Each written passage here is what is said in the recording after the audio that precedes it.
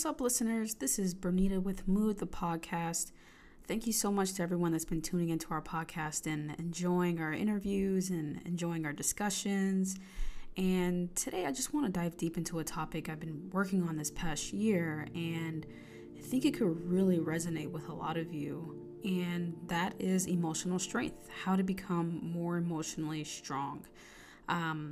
This is such a huge topic, especially with everything that's been going on this past year. And I think if we could all find time to reflect and dissect what we've been feeling, we could become stronger in our emotions and be more effective to those who need us most. So I'm just going to talk through my journey and a lot of what I've had to overcome in this area. And as I'm talking, if you can think about someone you know personally, like a good friend, a sibling, or even a relationship partner who comes off maybe very reserved, standoffish. They don't put themselves out there too much. They don't wear their heart on their sleeves. And it's like they've got this guard up and it's hard to connect with them emotionally. And maybe this is you. But that was me for many years. And this came with fooling myself into thinking I was emotionally strong when I wasn't. And I would say things like, I'm not a crier, I don't complain, my feelings don't get hurt. You hear this similar language from those who claim to have their emotions together, but a lot of times they could just be very unaware and haven't dug deep into this type of understanding. For a lot of us, we didn't grow up in an environment where we were emotionally nourished. So it was hard to express ourselves when we needed to because, we'd either get shut down or we didn't have many safe spaces to feel like what we were feeling were okay, and that it could get better. So, as I grew up, I maintained this mindset. I didn't care about the crying in the corner, the whimpering, if I got hurt emotionally or physically. I just, brushed it off and kept moving, and I didn't realize how much I was neglecting myself emotionally until life situations forced my emotions to play a big part in how I made my decisions. So I want to talk about how to become more emotionally strong. This is not something that can be mastered overnight. It's an uncomfortable process you have to go through and work on consistently to be more effective as you go through your journey in life. Throughout my journey these last couple of years in this area, so many things started to pop up, right? Whether they were personal or family challenges. And I tell myself, I'm all good, and the pressure won't get to me because I'm on this journey to success and I'm always optimistic and this go-getter person. So nothing phases me. Great attitude, but wrong expectation. And, these terms that we start to hear, like quarter-life crisis and midlife crisis, these were terms that have always been a myth to me. And it wasn't until I actually experienced it myself in the year that, the pandemic happened and, COVID and all this crazy stuff. These were all, huge wake-up calls for me. And so I have about 5 to 6 phases of emotional strength that I've been able to break down that will help you understand what it means to be emotionally strong, truly.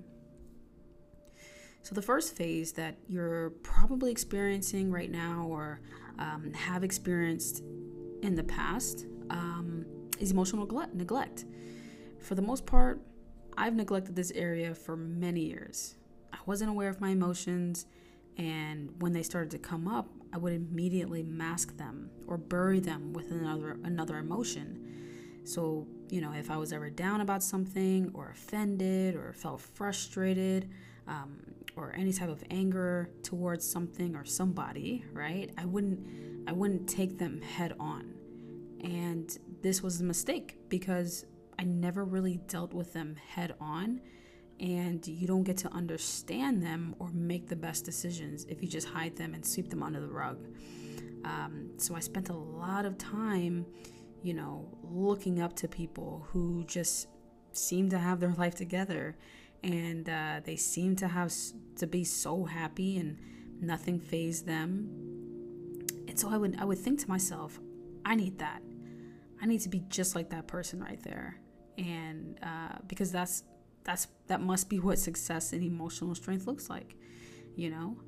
But 9 times out of 10, these same people we may look up to don't have it all the way together. This whole fake it till you make it lifestyle and attitude should really be taken with a grain of salt and not taken literally. And the truth is, we all will never truly have it all together.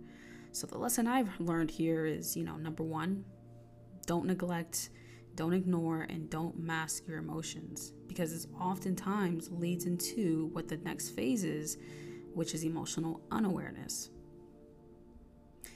And emotional unawareness typically deals with internal conflict. You're so unaware of what you feel that you don't know how to activate and the appropriate emotion in a specific situation. So you second guess yourself a lot. And then you start to pile on more stress, more anxiety, and ultimately this leads into what a lot of people our age go through is depression. And I started to question why people allow themselves to get to such a low place in their emotions that they go through this depression. And, we've all been there, right? I've been there too. And it's because we could lack emotional awareness and we haven't truly learned how to navigate these feelings. So that was me for quite some time, right? Basic adult stressors would start to come up and I would feel stress. I would feel anxious. I would feel it's me against time. There's so much I want to accomplish in a specific time frame, and I would tell myself I need to hurry up because my family's counting on me, my future family's counting on me. I've got to please this person and make my parents proud. I have to be here and there for this person. And oh man, I'm getting older.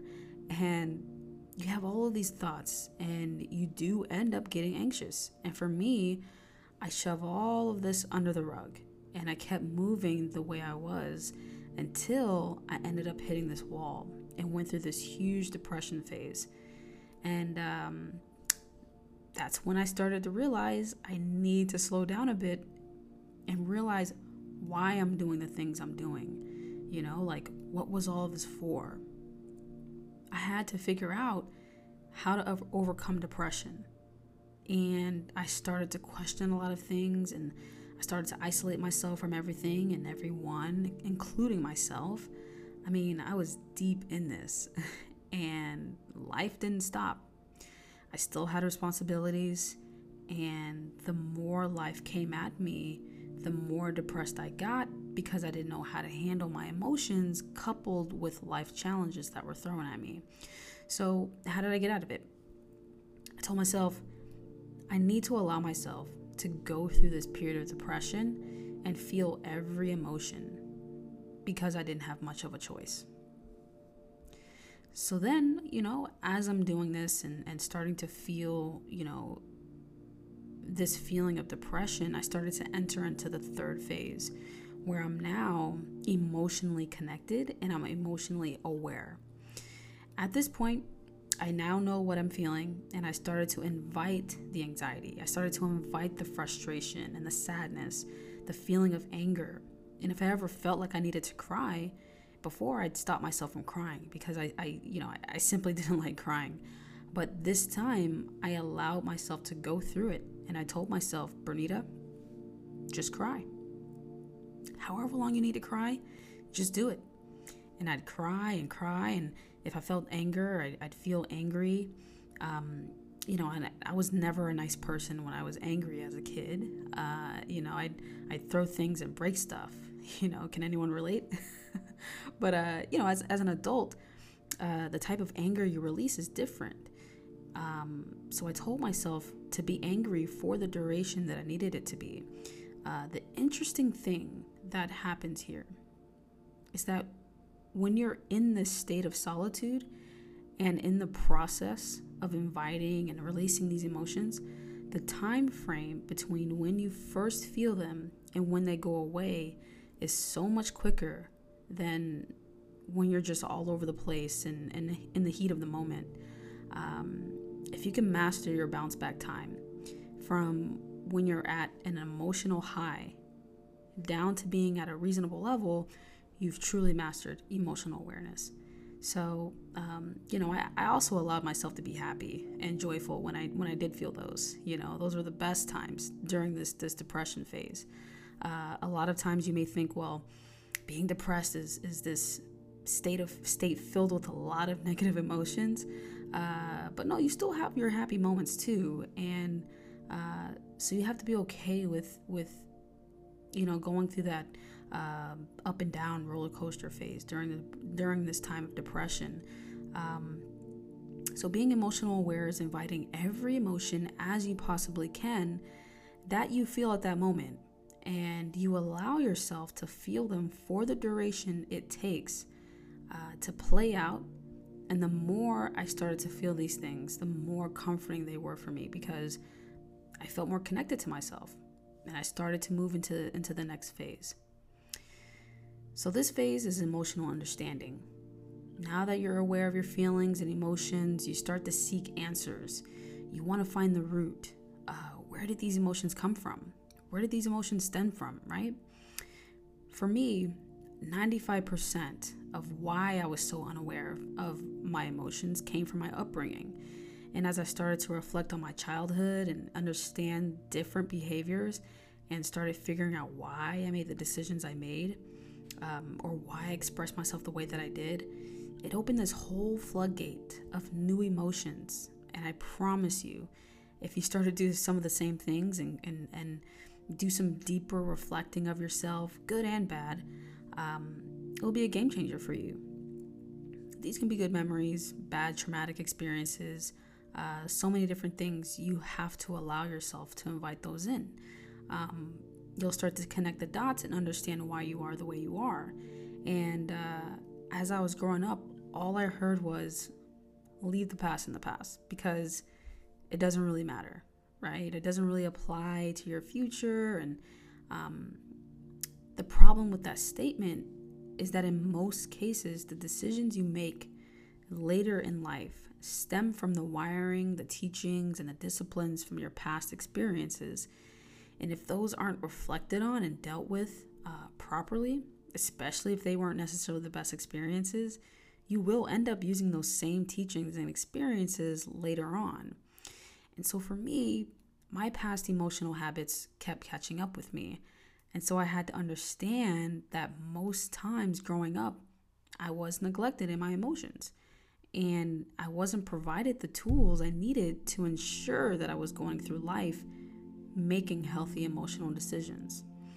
So in a way, it's super crucial you reflect on moments in your upbringing and patch up some of those old wounds, or even take good memories and apply them to your life today, so you can begin to move forward. Some of these moments in this process were brutal, and there were so many good moments of happiness and fulfillment, but there were also moments of sadness, tons of crying, and the more consistent I was with going through this, I eventually stood firm on my understanding of my emotions. So I moved into the next phase, and this is emotional healing. This is where you start to do the work to help yourself be more emotionally healthy. You start to stitch up some of those past wounds. You start to forgive yourself for feeling the way you may have during vulnerable moments, or where you may have hurt physically and emotionally, and the other way around, where you may have hurt someone physically and emotionally. You start to forgive yourself so that you can forgive others. And so I had to detach myself from things I used to do that weren't moving me forward, and started doing things that contributed to my emotional health. So if you got to take time off work, let your friends know, hey, I need a month or two for myself. Letting your family members know, like, hey, I'm here for you, but I need some me time right now. You should do that. And for me, I needed 3 months of solitude and isolation to begin this process of emotional healing. And within these 3 months, I started to care for myself in ways I wouldn't normally do before. So I started incorporating better habits and better routines for myself. One of the first things that I did was wake up earlier and meditating. I've never ventured into meditation because I felt work is my meditation or the gym was my meditation, right? But being one with myself and clearing my mind and decluttering wasn't something I never really ventured into. And when I tried it, I'd get frustrated and lose focus. And when I did get frustrated and lose focus, I told myself to be frustrated and it was okay. But at the same time, give myself a chance. So I take a full hour or two in the morning and invite more positive into my day instead of living this, always on the go and in a rush lifestyle that I did before. Before, I'd wake up just in time enough to get to the office on time. So I'd be so tired at work and not give 100% of my effort. Then when I was done for the day, I went straight into business mode and started doing business activities without, fully decompressing. And I'd get home and be done with business stuff by midnight. And then try to cram everything in before bed and go to sleep by 2 a.m., sometimes 3 in the morning, and do it all over again thinking, this is what makes an entrepreneur great. There's got to be more people like me out there. So I changed these habits and dedicated more of my time building healthier habits. And this has shifted the way I thought about being in the pursuit of accomplishing goals in my life. So in this process of becoming a little selfish and getting myself right, I started feeling strong enough to support those I cared about and be more available to them, to some of these people that were probably going through similar situations and feelings. This made me a better friend. It made me a better sister, a better daughter, a better aunt because of all of this. I felt really good to overcome this because I started to feel respected and I started to feel loved to myself, by myself. And it's been about 1.5 year journey with starting from neglecting my emotions to pretty much entering into this last phase, which this is, emotional EQ, emotional strength, and high emotional intelligence. You've probably heard these terms before, right? And you truly can't have this high EQ unless you can peel yourself back in layers and work on yourself from the inside out. And with having emotional strength, you're so good at understanding and navigating your own emotions that, you're now more effective with others. And you can be more supportive to your significant other or people you care about. You can now get a good sense of where someone may be emotionally, and instead of reacting to certain challengers or lashing out at someone you love, you can take time to assess what emotion is appropriate for that specific situation. And for me personally, my goal is not only to be emotionally strong for me, it's for sure for me, but really it's for those who look up to me, like my nieces, my future family, friends, partners. I didn't want to go through life and I didn't want those that need me feel like they can't come to me because I'm a total mess and I can't help them through their issues, right? So when you make emotional based decisions, you don't make them just for you. You make them so that you can be an example for others. And, although this topic is so underrated and, not a lot of people like talking about emotions and feelings, it's the most crucial area in your life that I feel triumphs any other area. If you know how to navigate your emotions, you'll know how, to make better financial decisions. You'll understand how to navigate and work through your relationships. And, you can be more disciplined in the gym instead of making excuses for yourself, right? With your health and your nutrition. So in my personal opinion, emotional strength is the core. You get yourself right, and you're more effective for everybody. So, the 6 phases of emotional strength. 1, emotional neglect. Then there's emotional unawareness, emotional awareness, and then there's emotional understanding, emotional healing, and eventually emotional strength, right? You got your high EQ.